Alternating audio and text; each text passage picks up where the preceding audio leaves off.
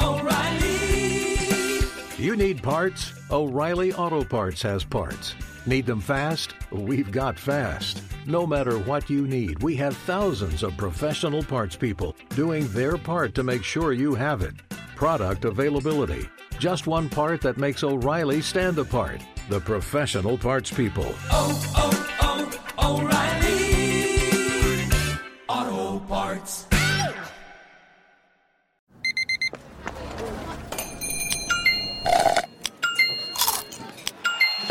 With your Amex card, entertainment benefits like special ticket access and pre-sales to select can't-miss events while supplies last make every tap music to your ears.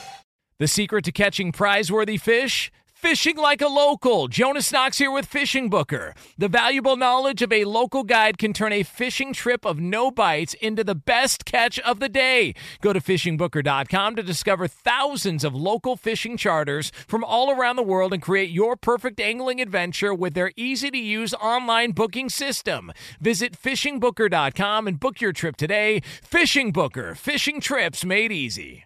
Hey, it's Jonas Knox. Winter is coming. Heavy rain, sleet, snow, and ice. Are your tires up for the challenge? In the season's worst conditions, winter tires are a game changer. They elevate traction, control, and confidence. They sell only the best, like the full line of hand-cooked tires. Go to TireRack.com/sports. Tell them what you drive. Your tires will ship fast and free to your one of over 10,000 recommended installers. TireRack.com, the way tire buying should be.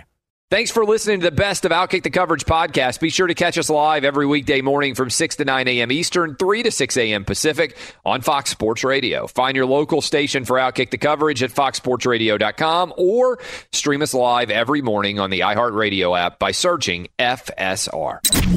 This is the Best of Outkick the Coverage with Clay Travis on Fox Sports Radio. All right, let's just break this down in its most elemental and basic level. Tom Brady answered a question this year that if you are a football fan, you have been debating with your buddies for the last 20 years or so. Who was more responsible for the New England Patriot dynasty, Tom Brady or Bill Belichick? And the answer, I am telling you, is decided forever in my mind. It is Tom Brady. Because what he has done this year, if you are a Tampa Bay Buccaneer fan, you could not have hoped for anything better than this. 3 straight wins on the road against Washington, New Orleans, and Green Bay. And I know Brady was not extraordinary, and there are still some Tom Brady haters out there. But Brady has answered 3, to me, cardinal questions that have existed in the world of sports for a long time. The first one, okay? The first one was what I just said. Who's the most responsible for the New England Patriot dynasty? To me, Brady has answered that question. But for the past 6 or 7 years, we've been debating who's the greatest quarterback of all time. And it was really Tom Brady versus Peyton Manning for a long time. And I'll admit, I was a Peyton Manning guy for a long time. It now, beyond a shadow of a doubt, is Tom Brady as he goes to his 10th Super Bowl. And I'm going to run through several stats for you eventually. But Tom Brady, the creator of the greatest dynasty, also now the greatest quarterback of all time. And I believe, and maybe we'll unpack this more throughout the week, and certainly after the Super Bowl we'll be able to have a debate. But I believe that Tom Brady is now the greatest American pro sports team athlete of all time. Now, I think there are other guys you can put into that debate. For a long time, I would have said Michael Jordan. Because Jordan and what he did with the Bulls, 6 titles in 8 years, I think that Jordan has now been eclipsed, in all honesty, with the performance that he has, that Tom Brady has made. This would have been like if Jordan had gone to the Washington Wizards and suddenly taken them to the NBA Finals. We knew how good Jordan was with the Bulls, and I know he retired and took a couple of years off, but a lot of us, myself included, kind of pretend those Wizards years didn't really happen for Michael Jordan. When Brady went to the Tampa Bay Buccaneers, this was a team that hadn't been to the playoffs in 12 years. This was a team without a culture of winning at all. This was a team coming off of a losing record with a former number 1 draft pick in Jameis Winston, who had thrown 30 touchdowns and 30 interceptions. There was absolutely no reason to believe that in any way the Tampa Bay Buccaneers were going to be able to be in their home stadium for the Super Bowl. Now, older people can say, hey, we can talk about Bill Russell. They're all different sorts of American pro sport team athletes that you could toss out. And again, I'm not talking about individual. I'm not talking about Serena Williams. I'm not talking about Roger Federer or Rafael Nadal or Michael Phelps or any of the Olympians. I'm talking about just an American pro sports team athlete. I don't think there is anybody else even in the stratosphere of where we are right now with what Tom Brady has been able to accomplish. And there are so many different crazy stats that I want to hit you with that are going to blow your mind right here about Brady and the Bucs. And by the way, we're going to talk about Aaron Rodgers. We're going to talk about Patrick Mahomes. There's obviously a bunch of different storylines out there. Josh Allen as well, as we unpack everything in the AFC and in the NFC championship games. But here's a few stats for you that I think you're just going to hear and you're going to be like, that doesn't sound real. Brady is going to play in his 10th Super Bowl in 19 seasons as a full-time starter. Brady, this is from Jeff Howe on Twitter. Brady has been more likely to play in a Super Bowl 52.6% of his full seasons as a starter. He's been in the Super Bowl than Michael Jordan was to hit a shot. I mean, that is pretty extraordinary in many different respects to break that down. NFC Championship game wins. Aaron Rodgers won. Drew Brees won. Tom Brady won. Aaron Rodgers and Drew Brees are first ballot NFL Hall of Fame quarterbacks. They played their entire career so far in the NFC. In his first year in the NFC, Tom Brady has as many NFC championships as they do. I mean, that just doesn't even sound like it should be possible or should be real in any way. I mean, that is utter insanity. That is another crazy stat for you. Career postseason wins over NFC teams. Brett Favre has 12. Aaron Rodgers, 10. Joe Montana, 10. Tom Brady has 9. He's only played in the AFC. Obviously, he's gotten wins, 6 of them in the Super Bowl, and now 3 of them this year, such that he almost has as many postseason wins in the NFC as Aaron Rodgers does in his entire career and as Joe Montana does in his entire career. Here's a stat that I saw, and I was like, this cannot be real life. When Tom Brady won his first Super Bowl in 2002, Patrick Mahomes and Josh Allen were both in kindergarten. Kindergarten. That is how long ago that position was.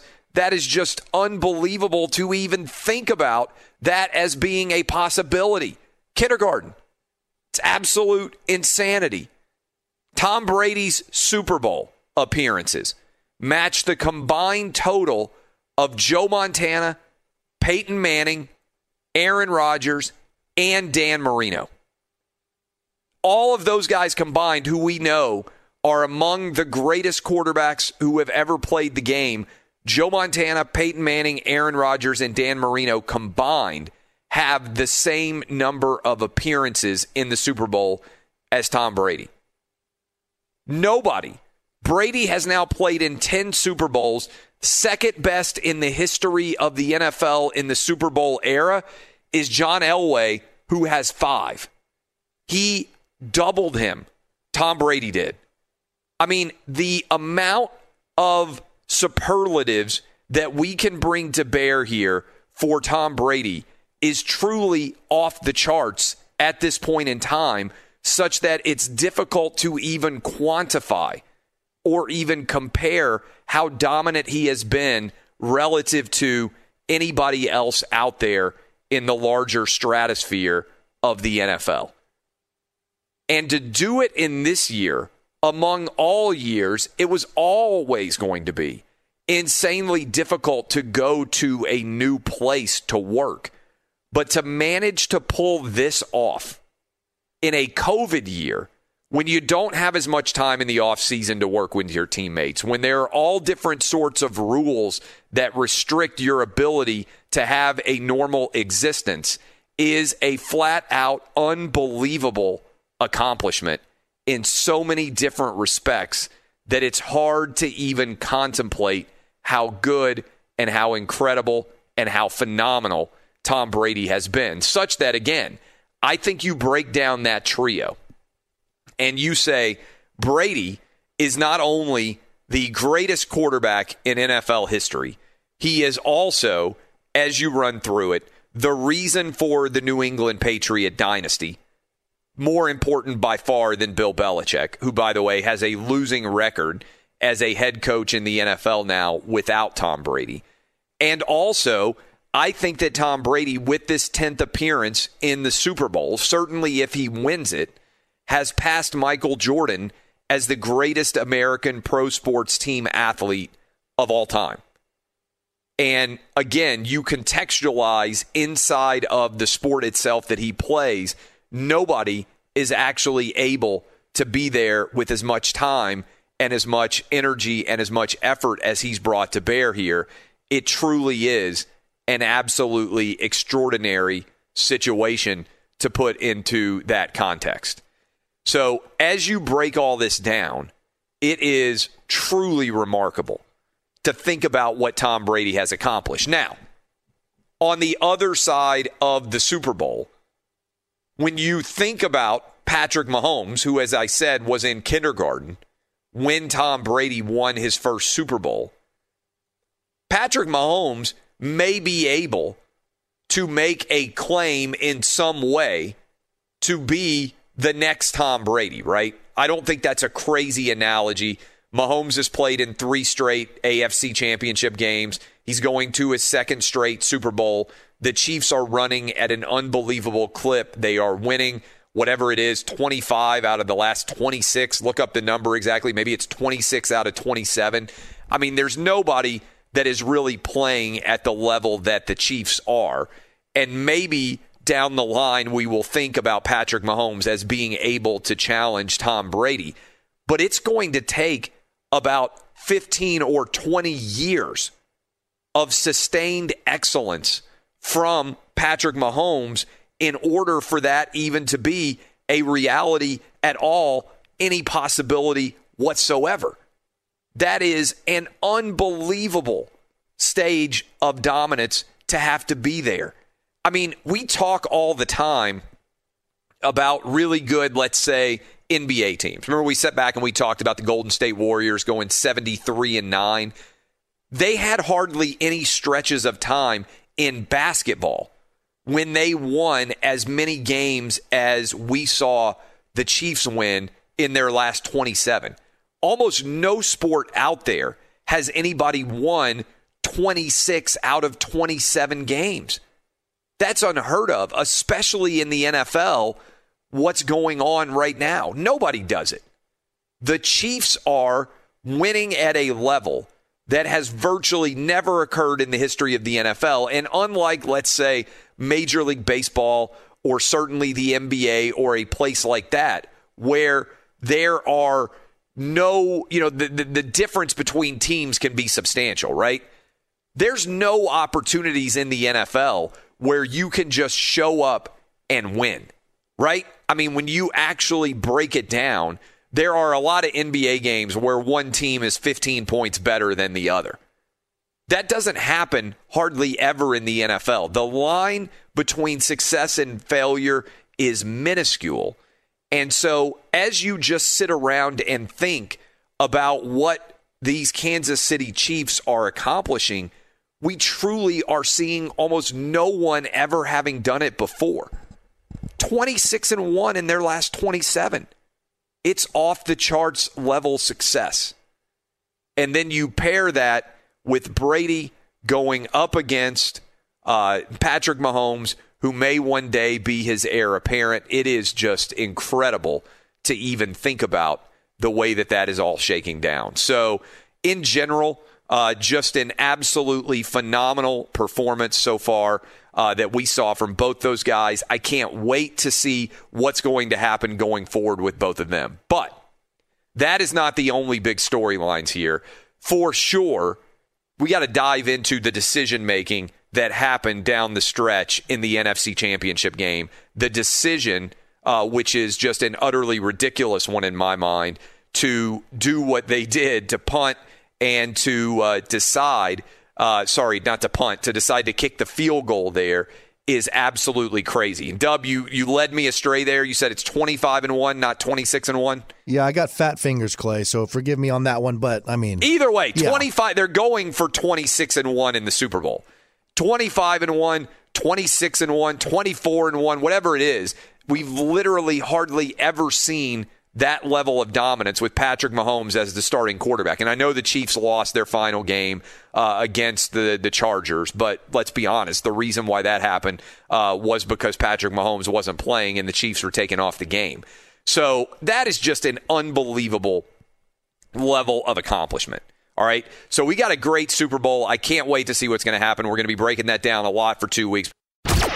This is Outkick the Coverage with Clay Travis.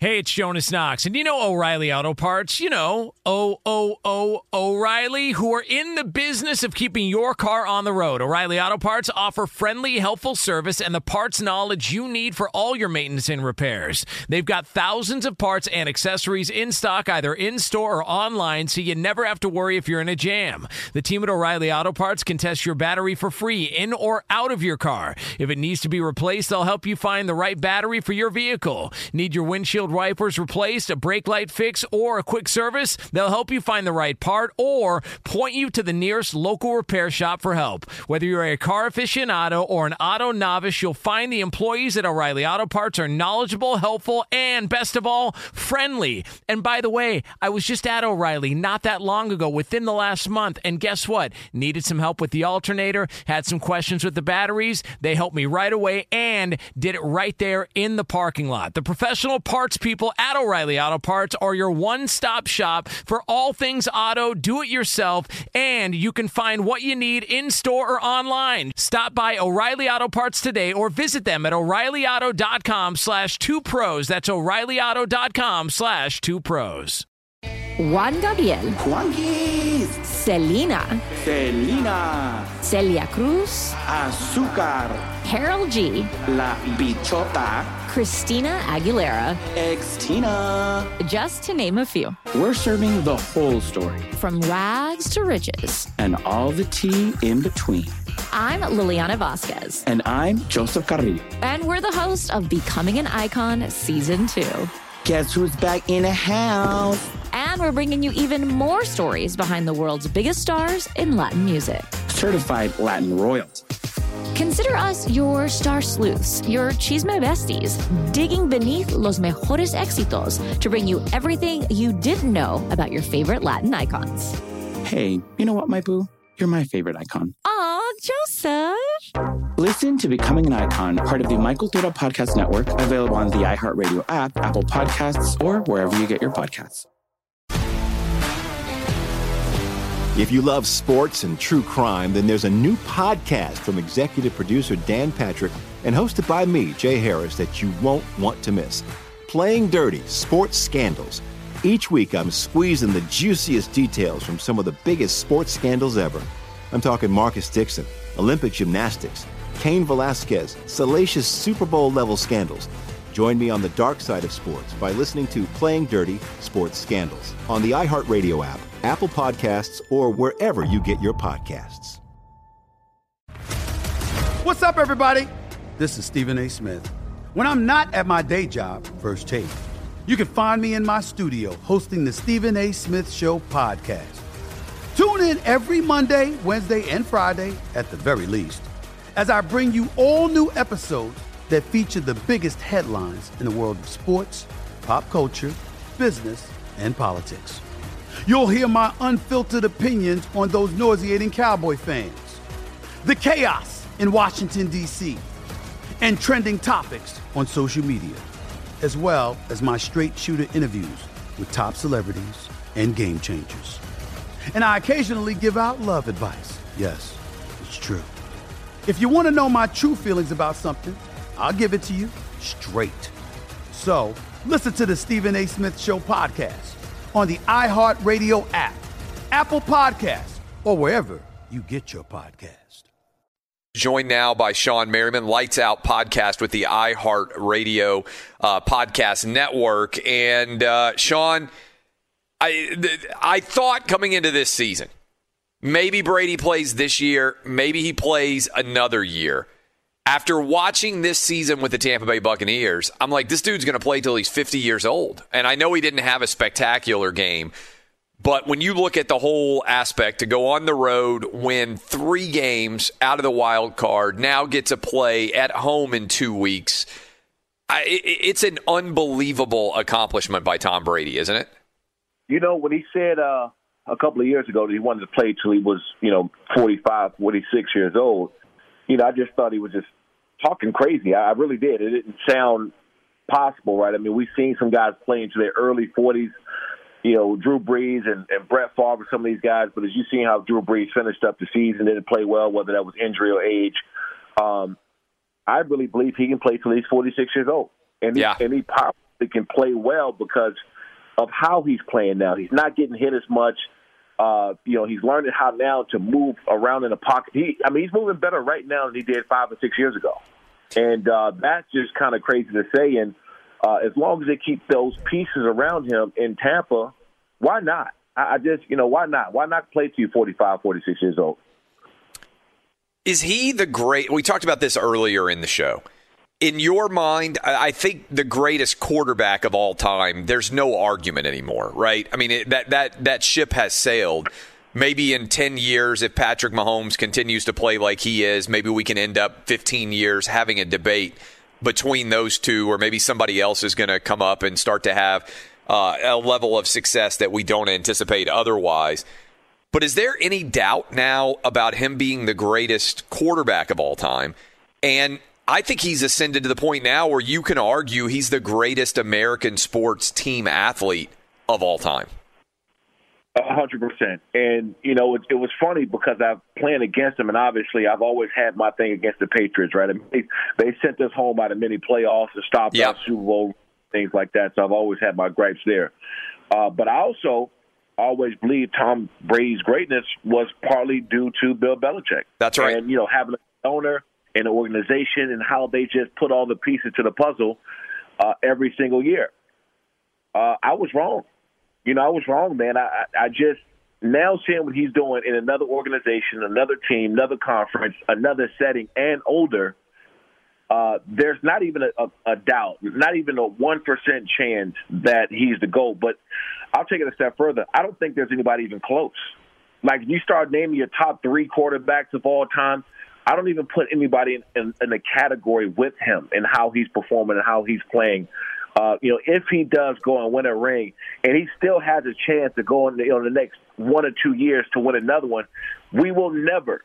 And, I hate to say never because never is the word that always come back and bite you in the ass a little bit, right? But we will never see another performance, another quarterback like Tom Brady again in this lifetime.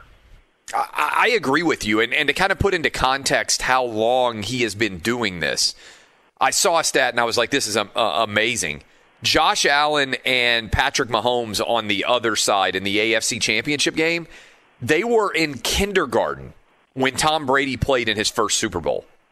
I mean, if that doesn't blow your mind out there for everybody who is listening to us right now, kindergarten. He's been in the pros. He was in the Super Bowl since they were in kindergarten. It's unbelievable. Well, a lot of these guys still got on diapers playing against him. I mean, yeah. That's the way he's making people look. And, he also went against another quarterback who we also look at as great, as one of the greatest. He went against a guy who in 10 years from now or 15 years, we'll be still calling him one of the greatest quarterbacks to ever play the game in Aaron Rodgers. So, with that being said, man, and the way he's winning and his level and intensity, I mean, at some point in time, right, and I watched, watching the Conor McGregor fight the other night, I always felt like, okay, you got enough money, you got your family, your attitude and your demeanor starts to change when you reach a plateau in your life. I mean, it happens to the best of everybody. Your mentality changes just a little bit, and nothing changed about Tom. It's not the fame, it's not the money, it's not all the rings, the winning. You still see the intensity and the passion to went out there and go and dominate that you've seen 10 or 15 years ago. And that to me, kind of being a former athlete and, playing ball my whole entire life, you get to a point where you're like, oh, okay, well, you did this, you did that, you did that. So your attitude, mentality changes over the course of time. And to see him still now compete and want to win as bad as he did 10 or 15 years ago is amazing, man. I don't think we've ever seen anything like that. All right, let's go to the other side, Aaron Rodgers. In the post-game press conference, him talking about yesterday's loss, you could just hear it in his voice, how much this is going to weigh on him and how incredibly difficult it is going to be. When you think you're on a team that's good enough to win a championship and it doesn't happen, what does that feel like in the NFL? What is that feeling like right after the game? You're dressing, you're in the shower, you talk to the media. I mean, I imagine you feel a little bit like you're in a fog because, to your point, yes, you can be successful, you can be making a lot of money, all those things, but the competitor in you is so desperate to win that I imagine it is just, I think Aaron Rodgers described it as a gut punch to get to play at home. He fully expected to win that game. He prepared to win that game. He was expecting to be getting ready to go down to Tampa and try to win a Super Bowl. And when you're younger, I imagine you lose a game, you think, oh, I'll be back there again. I'm sure for Aaron Rodgers, he's sitting around right now thinking, this may never happen for me again. I may never get to another Super Bowl just like Brett Favre did. It's been a decade. He's had opportunities to get back. He hasn't done it. I'm not sure that he'll have another one. What do you think he felt like? A gut punch is a good word to describe it, but, when you lose those type of games, you start to look back at the off-season programs, training camps, the times that you had to go out there and practice and you just didn't feel like it because something was hurting or your ankle was swollen or you had a tight lower back or your hamstrings and knees were bugging you, and you force yourself to go out there. You start looking at every single thing over the course of the year that took you to get there, and that failure is right as a gut punch, and his heart has to be in his socks right now, just him walking around knowing that they may not have a chance to get back there. That's one of the things that I always said about my career, and then also, playing with guys like the Damian Thomason and Phillip Rivers, and we had an all-star squad, and we were so good at a young age that we always felt that we had an opportunity to get back there. And then you start to realize that you have this short run of 2 to 4 years or somewhere in between there where your team could be really good, and you don't know if that team is ever going to be assembled like that again. And I think Aaron Rodgers alluded to that. He said exactly, he doesn't know who's going to be here. Guys got contract disputes, maybe get cut, new coaching staffs, or, just new personnel is going to be there. And you don't know that those guys are still going to be around. And I think also the second part of that is, I go back to saying this, that they brought in another quarterback. Yeah. And whether that's for Love to get on the field right now or 2 years from now, whatever that situation being, that had to bother Aaron Rodgers. It had to. And for him to go out and have one of the best seasons ever and not make it, well, you started to look back at, well, maybe you could have got us a first-round defensive back. I mean, King played terrible. Yes. King was getting roasted. They kept picking on him the whole entire time. So maybe you go out and draft a cornerback or slot, something to give him some extra help. And they didn't do that because that's what they needed this game. King single-handedly, really killed these guys in multiple different ways. And if you look back at the opportunity to go get a big-name defensive back or a big-name safety or something that can go out and help you to go and win a championship, that's what really hurts. That hurts you at the end of the day more than anything else. When you see it's kind of fascinating, the end game scenario, because a lot of people, we'll get to this in a sec, the decision to kick the field goal instead of go for it on fourth down. But the end of the first half, in that scenario as a defensive player, I don't know what exactly the play call was, but you're a smart defensive player, and so much of any smart athlete is playing scenarios and situations. It seems to me, I mean, it looked almost like Greg Williams at the end of the game against I guess it was the Raiders, and when he got fired by the Jets. Why in the world would you be in that defense? I went back and watched it. They were playing man, it looked like, on both of the wide sides of the field, right?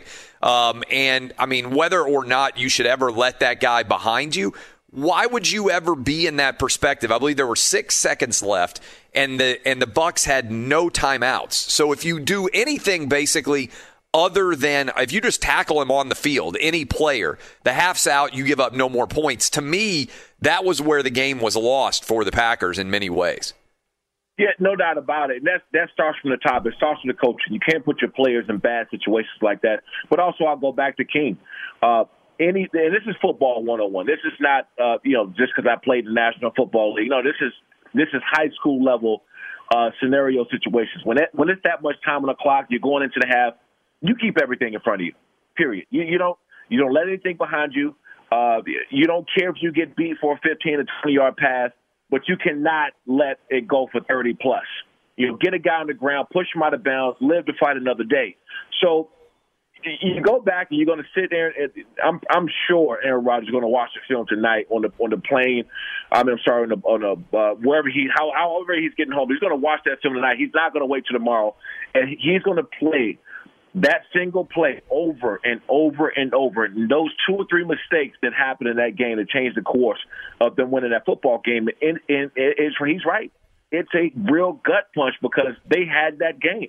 I don't think Tampa made some key plays, and I think Tom played extremely well. But it was really 2 or 3 plays in that whole game that decided the outcome. It really is. And for the Aaron Rodgers of the world, do you think that he will be sitting back eventually when he has time to contemplate everything, knowing that Jordan Love's there on the sideline, that they drafted a first-rounder? He said all the right things during the course of this season. But would it surprise you if he decided that he wants to go elsewhere and finish his career somewhere else? Because he could look at a guy like Tom Brady and say, hey, I think I've got 3 or 4 more years right. If I had the ability like Brady did, I know he's not a free agent, but to survey the field and see all of the possibilities, Matthew Stafford's going to do it. Deshaun Watson's going to do it. I mean, there are some really big-time playmaking quarterbacks who could be interested in moving on. How do you see this playing out? Well, I think we're seeing more of this than we ever have in the National Football League, right? Guys forcing their way out and letting it be known, hey, I want to be on the move. It's the closest thing that the NBA's been for years, right? Yeah. Deshaun Watson was public about it. Even though Aaron Rodgers didn't say it, it sure as hell sounded like he was public about it. And whether or not he is, making it vocal or let it be known that Love being drafted was a problem, it was. And I can tell you that being a former player, got drafted in your position, it's a problem because that's a team that's not saying, hey, we need depth at this position. This is not a wide receiver or cornerback in case somebody gets hurt. You drafted the guy early on. That means you want him to come and take your job.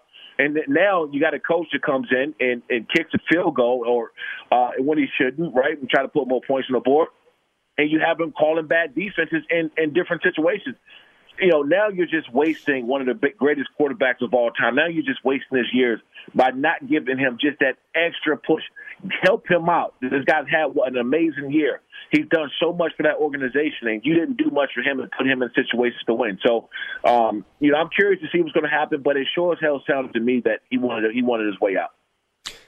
What do you think about the decision to kick the field goal late in that Packers game against the Bucs? 4th down from the 8-yard line. Kick the field goal, you're hoping to get the ball back. I always say, and I said earlier in this show, as a general rule, if the opposing team is excited about the choice that you have made, then you probably shouldn't do it. And I know there are a lot of people out there who are fans of the Tampa Bay Buccaneers, probably listening to me right now. Like, as soon as they took Aaron Rodgers off the field and said, yeah, we want to make it a 5-point game, they were ecstatic. What would you have thought from a player perspective? And I know you can talk about analytics and everything else, but one analytical thing I don't want to do is give Tom Brady the ball over the last 20 years with a chance to get a first down or two and never give my guy a chance to get the ball back. What would you be thinking on the field, and what would you have thought after the game when you had more time to think about it? You know, Clay, I've been on the other side of that, right? Giving Tom Brady 2 minutes with the ball back in his hand, and we're up, right? And so if we're down, we don't have a chance because you're not getting the ball back from Tom Brady with 2 minutes left. You're just not. And, you know, if you're in the team just kind of scratching your head trying to figure out what in the hell you're thinking, then I understand that coaching is not easy, right? I mean, you got 30 seconds to make a play call in certain situations and scenario, but we're going back to football 101. You got the greatest quarterback of all time on the opposite side of you. The chances are that he's going to do something really good with the football. And the second part of it is, I think we heard in the press conference where Aaron Rodgers saying that wasn't my decision. That wasn't my decision. He didn't defend the coach. He didn't defend that call. He said that I was not a part of that decision. And I think that, you know, Aaron Rodgers, he makes, you know, he has like this dry comedy thing about him, right? He has this thing where he talks, he kind of subliminally says certain things, and it's funny. You can interpret it certain ways. But one thing that he is he's upfront and he's honest. He speaks things when they come up. And when he said that he wasn't a part of that decision, meaning that, hey, I wouldn't have called this. I wouldn't have this was against my will, and I wouldn't have done this. I don't feel good about this. So that just, you know, that just lets me know, man, there's some problems there. And I'm not saying it's a problem with him and the coach or the organization, but there's something going on there. And I really expect Aaron Rodgers to somehow, some way be on the move after this year. All right, so looking ahead, now we've got 2 weeks to talk about it, 13 days, whatever the heck it is. Kansas City Chiefs, Tampa Bay Buccaneers. How do you assess, and I'm sure we'll talk to you again before this matchup actually happens, but early read from you. First question, is it impactful to be able to play from home? How much of an advantage? We've never seen this happen in the Super Bowl before. The Tampa Bay Buccaneers, they're already back down in Tampa. They know they have to go nowhere. They get to work out exact same routine as normal. They're literally next door practicing to the football field. How much can that actually be an advantage in your mind to be able to play the Super Bowl at home? Well, it's a great advantage, but, you know, those guys are going to have to be extremely disciplined, right? Because when you're playing at home, that means you're going to be there, you know, the weeks leading up to it. You got family and friends and everybody trying to be a part of what you're doing. And so you really have to be disciplined. And I think that with Tom Brady being there, he's really going to be the enforcer, right? I mean, you know, grabbing guys up. You can't go out too late. Curfew. I mean, there's going to have to be something in place there because there's a ton of distractions leading up to those weeks. Look at that. I mean, this is the busiest week of some of those guys' lives. And everybody's going to be pulling at you. Interviews, I want you to come out to this place, you know, and so much going to be involved. So it's really how disciplined those guys can be. And I'm not talking about I don't want to get to the fan aspect and playing in front of your home crowd. Oh, those things are great. But I'm talking about leading up to the game, playing in your city. I can only imagine the type of distractions that's going to happen and things that they have to deal with leading up to the game. So whoever the leaders are, and I want to point to Tom Brady because I think that we heard a lot after they won at the press conference when they were on the field, and Coach Arians saying, look, Tom Brady came in with an attitude and changed his culture. You know, he's been a leader and a vocal leader, and he's going to have to be that leading up to this game in order to keep those guys on track. You said it, I've said it. One of the great debates for sports for the last 20 years has been who's more responsible for the New England Patriot dynasty, Tom Brady or Bill Belichick. I didn't think there was any way that in this year we would find an answer to that question. I'm sure even for normal fans this was a debate. I bet among NFL players, sometimes you guys would get together and debate that as well. It's kind of a foregone conclusion now, isn't it? With Brady going to the Bucs, winning 3 road games with them in year one, and it's not like he went to a team with some incredible culture of winning in the NFC, you know, that had been there year after year after year. It almost feels like he single-handedly willed them there. You've never seen this in the NFL. You've never seen one guy go to an organization and flip the script as he did. We've never seen it. We've seen it in the NBA. You know, LeBron goes to a team. You know they're going to win a lot of games. You know, you're going to have James Harden go somewhere. They're going to win. Or KD. Someone goes somewhere. They're going to win a lot of games. We've never seen in the NFL one guy go to an organization and flip everything they've done. And like I said, I hate saying and using the words never because those are extreme words. But I just don't think we'll never see anything like it. We just won't. I mean, Tom Brady, for years and playing against him, I've always worried about not only playing Tom Brady, but going there playing and coaching from the mind of Bill Belichick and him, being able to switch, audible in games and switch up, some of the things they're doing, making in-game adjustments. Those are all coming from Bill Belichick. What we're seeing now is that Tom Brady was the key to their success. And because he was there for so long and winning, Bill Belichick took a lot of their credit for it. I mean, they didn't have him this year. Look what's happening to the team. Tom Brady's gone. He's gone to another organization. Look what he's done there. So if you look at it across the board, man, I just, to call him the GOAT is really it's not enough, right? Because, we got a lot of the greatest of all time and things, but now you got to make up. I don't know what that word is for Tom at this point, going to another conference, going to another team, another coach, another organization, and winning just as he did for 20 years somewhere else. We got to figure out a new word for Tom. I don't know what it is yet, but we can figure it out. We're talking to Shawne Merriman, Lights Out Podcast. Last question for you, and it's not football. I watched Conor McGregor fight and I know you're a big UFC guy as well, and I know a lot of our listeners are. What did you see from the McGregor fight? How much, if anything, does he have left in UFC in your mind?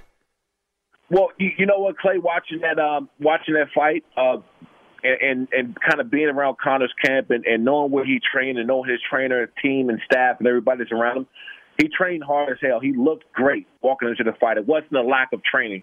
But I can tell you right now, when you get kicked that much in your leg, and especially in your calf and your front leg, you can't put that thing down because to describe exactly what it feels like your leg is swelling up with blood. And you put it in the ground, but it's not giving you anything back, almost like you're a peg leg. And so once I seen that he got a couple nice calf kicks in there, and I've been there, I've got my ass kicked a few times, got my legs kicked, and you just cannot put that leg in the ground anymore, you're almost destined to sit down and eat punches. There's nothing you can really do.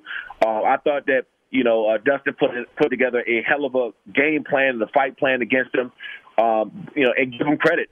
He got whipped the first time around. He came back with a different mentality. He got much better as a fighter. He had more time in the octagon, and he was ready to go. I got no doubt in my mind that Conor will be back with a big splash, and he'll be back on top, and now it might take him a year or so to do it. But he's not done by a long shot. Shawne Merriman, I appreciate you, my man. We'll talk to you maybe next week, a little bit of Super Bowl preview. But in the meantime, enjoy things. You got it. You too. That's Shawne Merriman, Lights Out Podcast with the iHeart Podcast Network. Be sure to catch live editions of Outkick the Coverage with Clay Travis weekdays at 6 a.m. Eastern, 3 a.m. Pacific. Appreciate all of you hanging out with us. Thanks to Shawne Merriman. We're scheduled, by the way, to be joined by Jeff Fisher to start off the third hour of the program.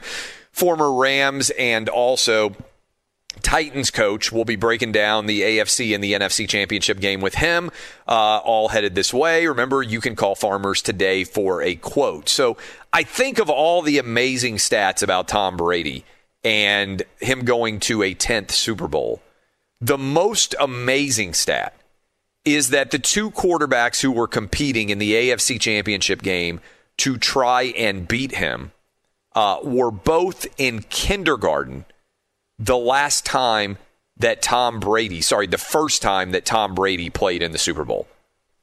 I mean, you want to talk about how amazing that is to think about. Kindergarten, the first time that Brady was in the Super Bowl. So this is going to be a big discussion, obviously, for the next 2 weeks. So we talk about Tom Brady going up against Patrick Mahomes. I think the NFL gets the absolute best matchup they could possibly dream of. The greatest quarterback in the history of the NFL going up against the heir apparent. And you could also say the heir apparent, H-A-I-R, because obviously with all those State Farm commercials, Patrick Mahomes has got some great hair. But as you break down this, Mahomes is now in his second Super Bowl. He's now 25 years old. He will turn 26 in September. What should the over-under at this point in his career be for the number of Super Bowls that Patrick Mahomes will play in his entire career? Now, let me give you a little bit of context. Brady's obviously in 10. The second most Super Bowls, I believe I am correct in this, Dub, that anybody has ever played in is John Elway played in 5. No one else, maybe Joe Montana. Did Joe Montana play in 5 as well? I don't think anybody else has played in more than 5 Super Bowls. So right now, Brady has doubled everybody else in terms of the number of Super Bowls that they have played in. Mahomes is at 2 by the age of 25. If I set the number at 6, over under 6 Super Bowls that Patrick Mahomes will play in, would you go over or under that number, Dub, with the context understanding that Mahomes would then be guaranteed, if he got to 6 or more, to have played, maybe I should say 5.5, because setting it at 5.5 would mean that he would have more Super Bowl appearances than anybody else in the history of the NFL. What would you say, Dub? Would you go over or under 5.5? He's obviously at 2 now, so he would need 4 more in his career. The thing about him is he's a pocket passer, so the odds are that he's going to be able to have a lot of longevity in the NFL. We look at guys like Brady, 43, who knows how long he's going to play. Drew Brees, 41, Aaron Rodgers, Ben Roethlisberger, Phillip Rivers. All of those guys are quintessential pocket passers who played well into their upper 30s. How many more Super Bowls does Patrick Mahomes go to? Well, I was going to set the number at 6.5. So above mine. So you're going over. I'm going over because you think about it, and we've talked about this recently on the show. Who's his competition in the AFC right now? It's nobody. There's a lot of young quarterbacks, but nobody who seems anywhere near his level. So that's one of the biggest factors to me, because I think Andy Reid's going to stick around for this ride. I mean, he's not the youngest of coaches, but when you get a guy like Patrick Mahomes on your team and you're Andy Reid, he's gonna coach this team for a fairly long time, I would imagine. So I think he's going to get to probably 7 Super Bowls would be my guess. I mean, that's an incredible. So you're betting that he's going to be the second best quarterback of all time behind Tom Brady right now. Yes, I am. We're going to be talking about this for the next 2 weeks and probably for the next 15 years, to be honest, because at some point Brady's going to ride off into the sunset, maybe at the age of 50. But, man, I cannot wait to see what's going to happen in this game. This is Outkick the Coverage with Clay Travis.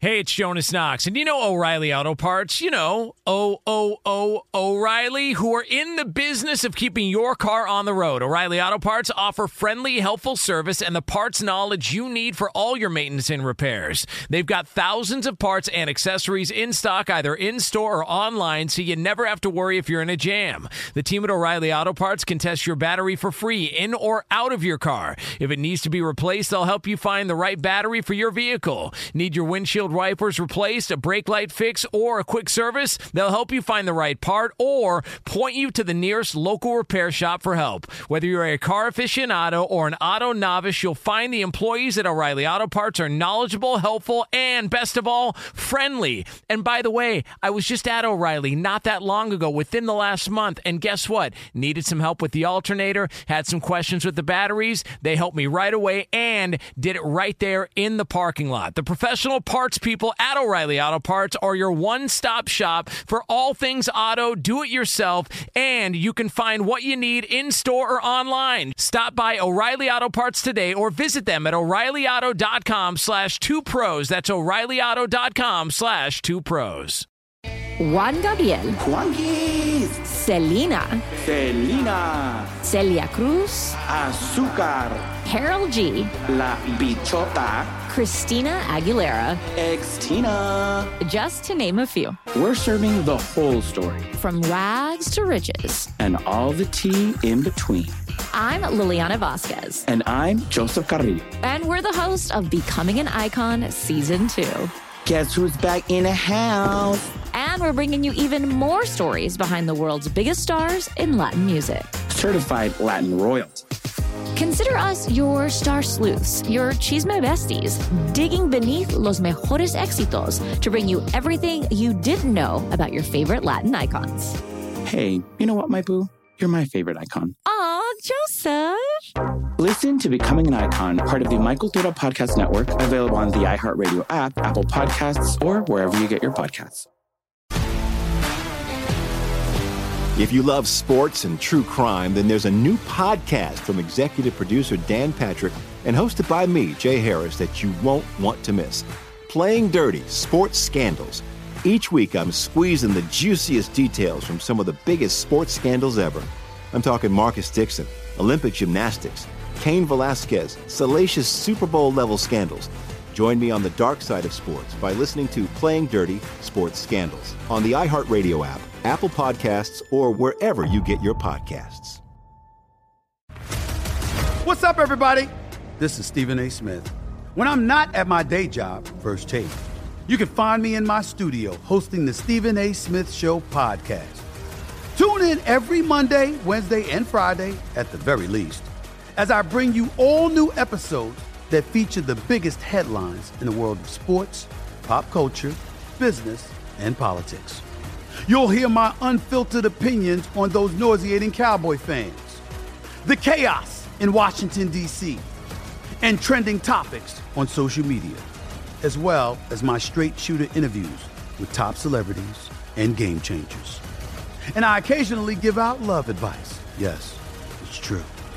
If you want to know my true feelings about something, I'll give it to you straight. So listen to the Stephen A. Smith Show podcast on the iHeartRadio app, Apple Podcasts, or wherever you get your podcast. We are now going to be joined by a guy who knows a little something about coaching in the NFL to help us break down everything that happened in the AFC and the NFC championship game and more. He is former head coach of the Tennessee Titans and the LA Rams, Jeff Fisher. We bring in Coach Fisher now. Coach, first question I want to ask for you is, do you think people who have played and coached in the NFL are more impressed by Tom Brady than your average football fan who has done neither is? In other words, are you guys even more astounded by a guy going to 10 Super Bowls than the casual fan is out there who is listening to me right now, because you know even more so than the average fan does how hard it is to get to the Super Bowl? Well, it really is. You know, Clay, last night after that game was over, before the second one started, just as Jim Nantz and Tony Romo are getting ready, Jim Nantz said something along the lines of, there are just not enough superlatives to describe what Tom Brady has done. And, you know, and I think everybody agrees. And, you know, there's a fan base out there, a younger fan base out there that probably doesn't remember him early on in his career. But this, you know, you say this will never be matched again, and then you watch the second game last night, you'd think, oh, my gosh, Patrick Mahomes, my goodness. I mean, maybe he will, but this was just really, really impressive what he was able to do throughout, and it just speaks volumes. I mean, when you get tidbits here and there, you know, from guys that have played with him in the past, and, you know, even guys that have gotten together with him this year. I mean, even I think they referenced a young receiver that had gotten together to go throw at the park or something at a high school, and he didn't sleep all night long because he was going to go out and run routes for Tom. And you know, it's all about that. It's astonishing what he was able to accomplish. And you know, I mean, in that game, I mean, you know, it's hard to pull for one over the other. You know, Aaron deserves it, you know, in my mind as much as anybody else. But for Tom Brady to change teams, change addresses, and go on the road 3 times, go to Green Bay and be Aaron Rodgers, is playing really, really well, and played another game. I mean, it only makes sense that only Tom Brady at 55 years of Super Bowls would have an opportunity to play in his backyard. It's really impressive what he's done. What is Brady doing now that looks different to you from a coaching perspective than what he might have done when you were preparing for him? You started basically, going head-to-head with him in the early days of the Brady level of dominance. What do you think he's doing better? How is he different now than maybe he was 15 years ago or 10 years ago? Well, I think if you look at games, and I haven't studied the numbers, but Clay, I think the ball's going so much further down the field now. I remember, 6-7 years ago, your offensive coordinator would say, "Hey, coach, I want to take a shot." And, "All right, yeah, take a shot." Everybody's taking shots every snap. And the thing that's impressive to me, and I think, there was some conversation, at the end of last year and prior to him joining, Tampa Bay, well, how's the arm? Because I remember preparing way back when I was hearing stories about Dan Marino was having some arm strength issues early on in the season, and then we were prepared for him later on in the season. I hadn't seen him play, and I watched it. I tell you what, oh my gosh, poor, you felt bad for Dan because the arm strength just disappeared overnight. There's no evidence whatsoever of Tom, having any deficiencies in his game right now. I mean, the ball's going down the field. He's got a great group of guys to get to. And, I think over time, and people say this at the position, but it really slows down. If there's a mistake, he knows what the mistake was. And as opposed to, 10 or 15 years ago, if something happened on the field, go, gosh, I don't remember what happened. Or, I'm not going to say Sam Darnold and I'm seeing ghosts, but he's in so much more command of everything, and he just understands offense and defense and the whole thing and where his guys got to be. So it's just really impressive. I think it's going to be a great matchup, and we got a couple weeks to wait on it, but it's good. And again, I'll take this opportunity right now, Clay, just what an amazing job the NFL did with respect to the virus. I mean, that is not an easy task, and I know these games are different. These games are different, and you probably talked about hundreds of times about the difference in the games in the stadiums right now. And you heard other coaches throughout the season. It's just not the same. It's just not right. But the NFL makes it look like it is. I mean, this truly was a championship weekend yesterday, and it's football at a highest level, and things are happening that normally happen in these games, and I think from a fan's standpoint, the fans are really, really fortunate that the NFL had the leadership that it did, in addition to the Players Association, and then everybody associated in the medical field, the experts, to be able to pull this off is quite impressive. Would you have ever believed before the season started? I mean, I do think it's a remarkable accomplishment for the NFL to not only get to this point, but to have managed to do it without missing a single game and to now be on schedule for the Super Bowl to be played. Every game has happened. You would think, hopefully, we won't have any major issues now with 2 weeks till that one happens. It's remarkable, isn't it?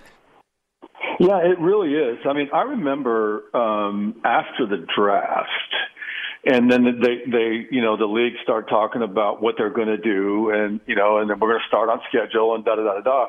And I was a little bit concerned because, they did an amazing job pulling the draft off, for one. But I thought maybe they were getting a little bit cocky, if you will.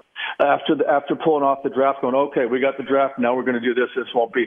But man, I mean, they did it. I mean, not a game. I mean, yeah, they got to move some around, and they did that, and and everybody understand why it was going on. I think we had some games on Wednesday, didn't we, or something like that. Every day of the week, Coach. They played Monday, Tuesday, Wednesday, Thursday, Friday, Saturday, and Sunday this year in order to stay on schedule all 7 days.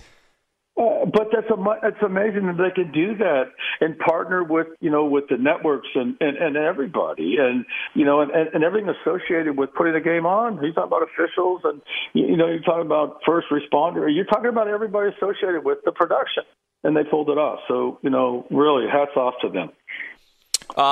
When you went to your Super Bowl with the Titans, Can you imagine what the advantage would be, or how would you assess it, to be able to play in your home stadium, which we've never seen in 55 years or 54 years? Now we're in the 55th year of the Super Bowl.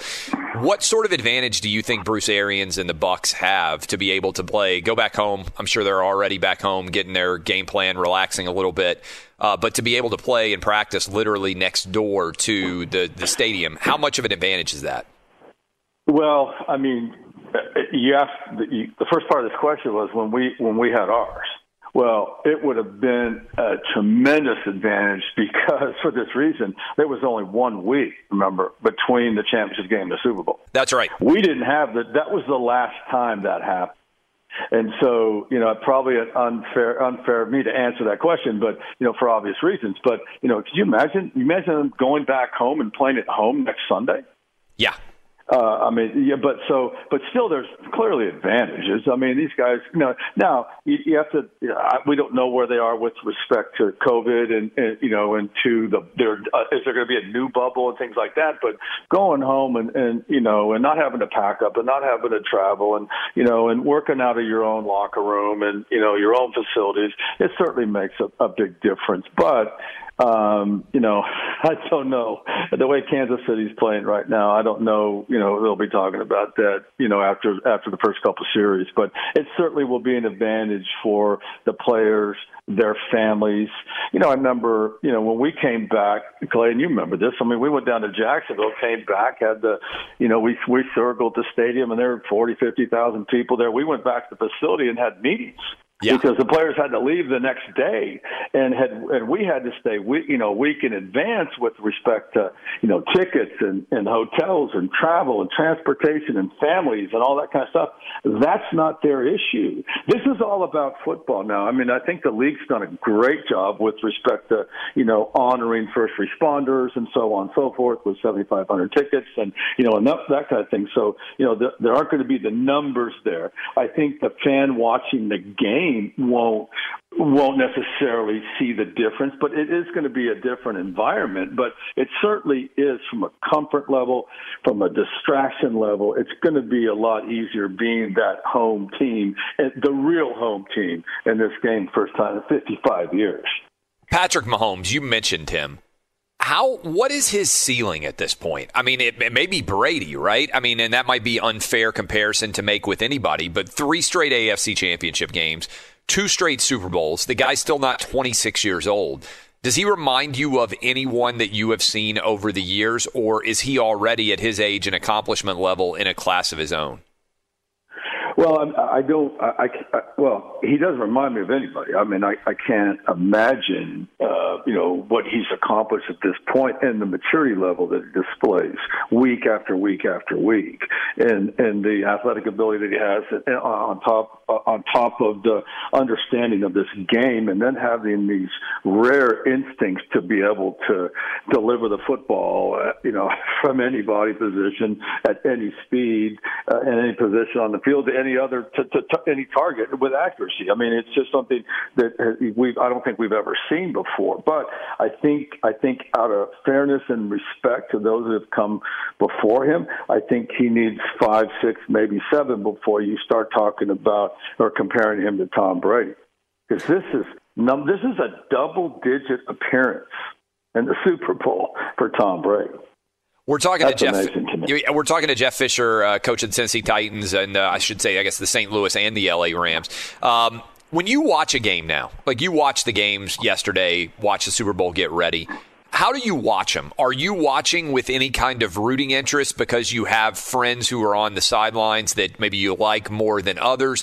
Do you find yourself calling the game in your head? Hey, it's 3rd and 2. I'd probably be thinking this on offense. I'd be thinking this on defense. I know it's harder to see exactly what the offense and defense are in with the television feed, where you can't necessarily see the depth of the safeties or how exactly everybody's lined up. But how do you watch a game as a guy who has coached so many games over the years? Is it hard for you to not feel as if you're calling plays? Well, yeah, not calling plays, but I'll watch the game. I think the best way to describe it, I'll watch it from a fan perspective oftentimes.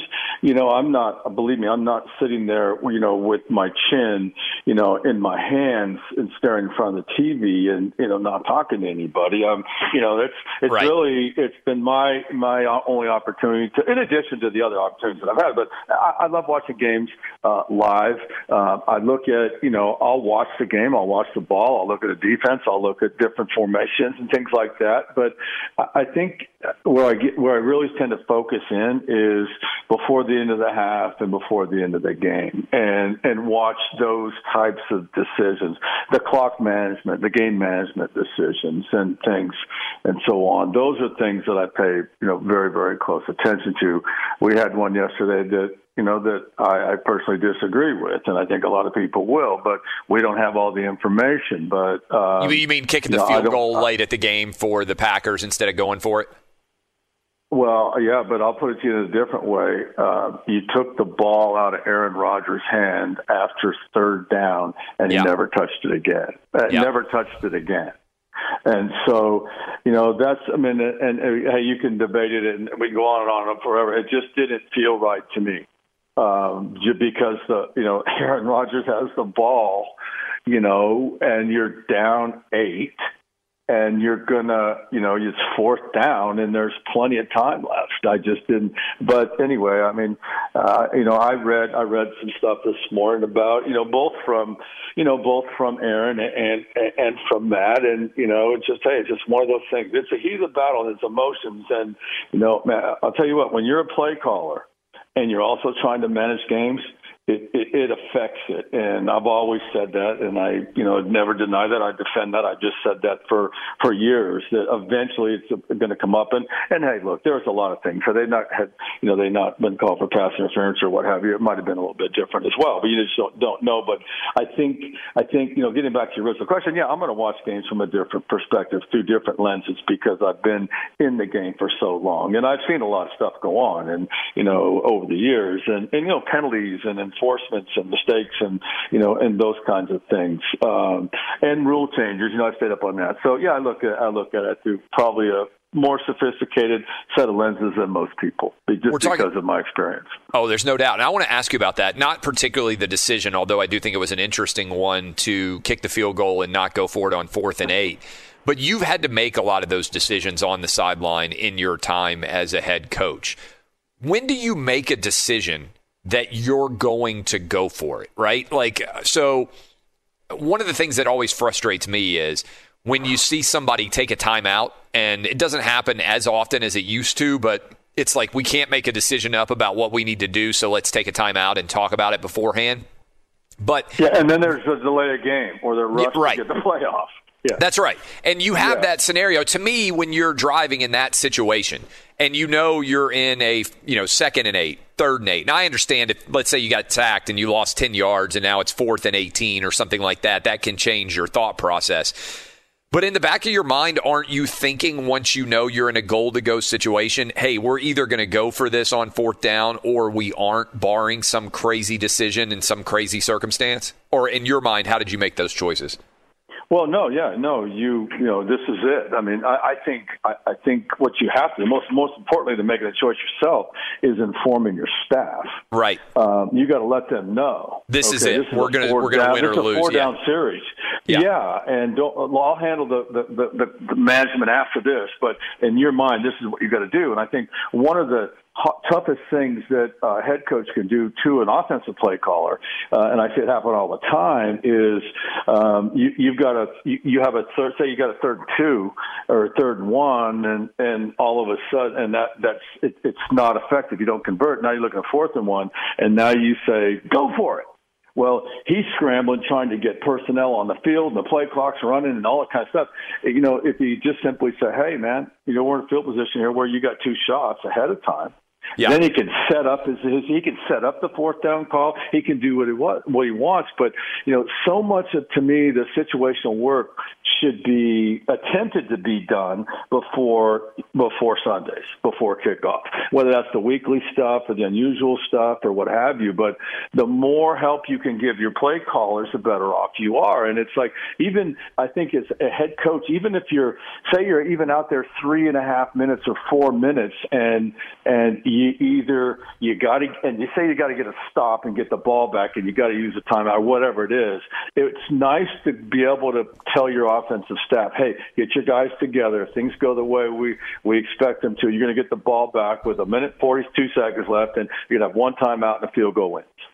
And then when he communicates that to his players on the sideline while the defense is on the field, there's a comfort level there of knowing what's required in advance. And the more you can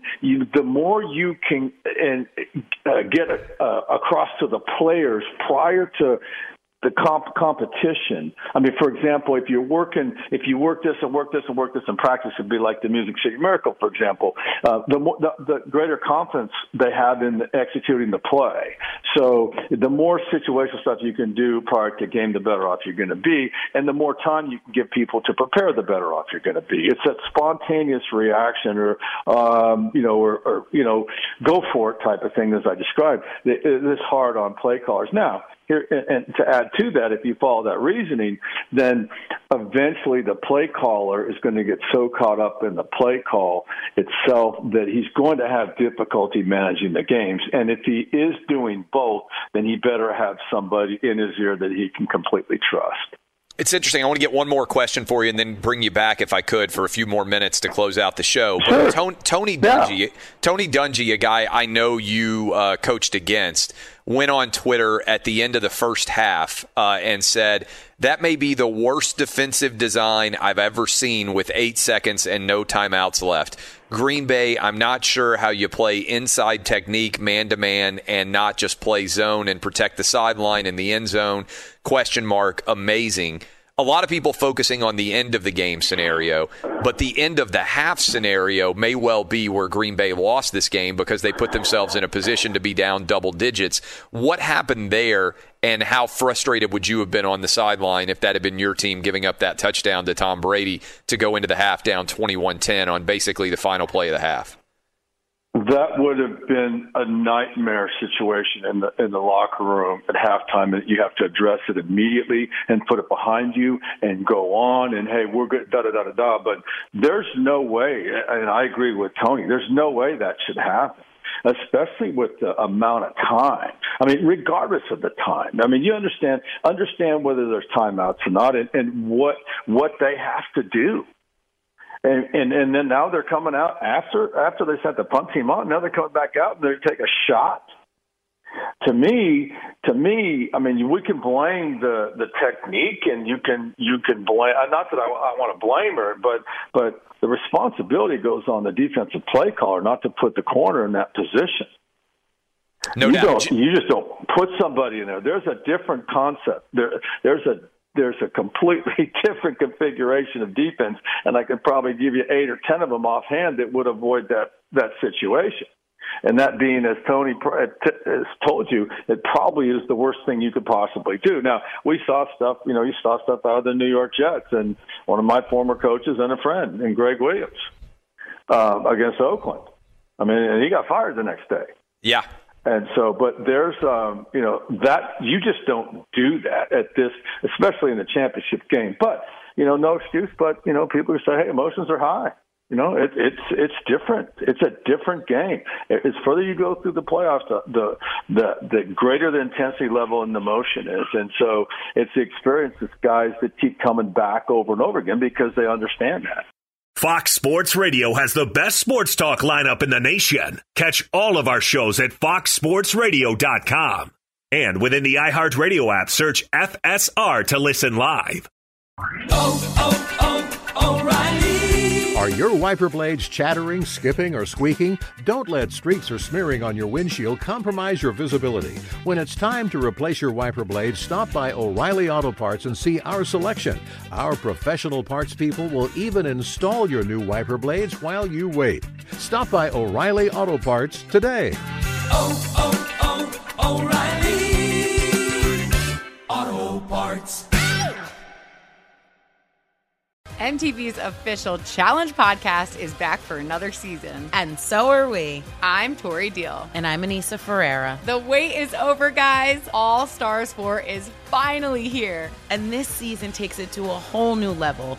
Old school legends, modern power players, and ex-lovers are all competing in Cape Town, South Africa for the prize of $300,000. And we're going to be right here along with you fans, covering every episode on the podcast. Listen to MTV's official Challenge podcast on the iHeartRadio app, Apple Podcasts, or wherever you get your podcasts. The Big Take from Bloomberg News brings you what's shaping the world's economies with the smartest and best-informed business reporters around the world. We cover the stories behind what's moving money and markets, and help you understand what's happening, what it means, and why it matters every afternoon. I'm Sarah Holder. I'm Saleha Mohsin. And I'm David Gura. Listen to The Big Take on the iHeartRadio app, Apple Podcasts, or wherever you get your podcasts. I'm Saleha Mohsin, and I've covered economic policy for years and reported on how it impacts people across the United States. In 2016, I saw how voters were leaning towards Trump and how so many Americans felt misunderstood by Washington. So I started The Big Take DC. We dig into how money, politics, and power shape government and the consequences for voters. With new episodes every Thursday, you can listen to The Big Take DC on the iHeartRadio app, Apple Podcasts, or wherever you get your podcasts.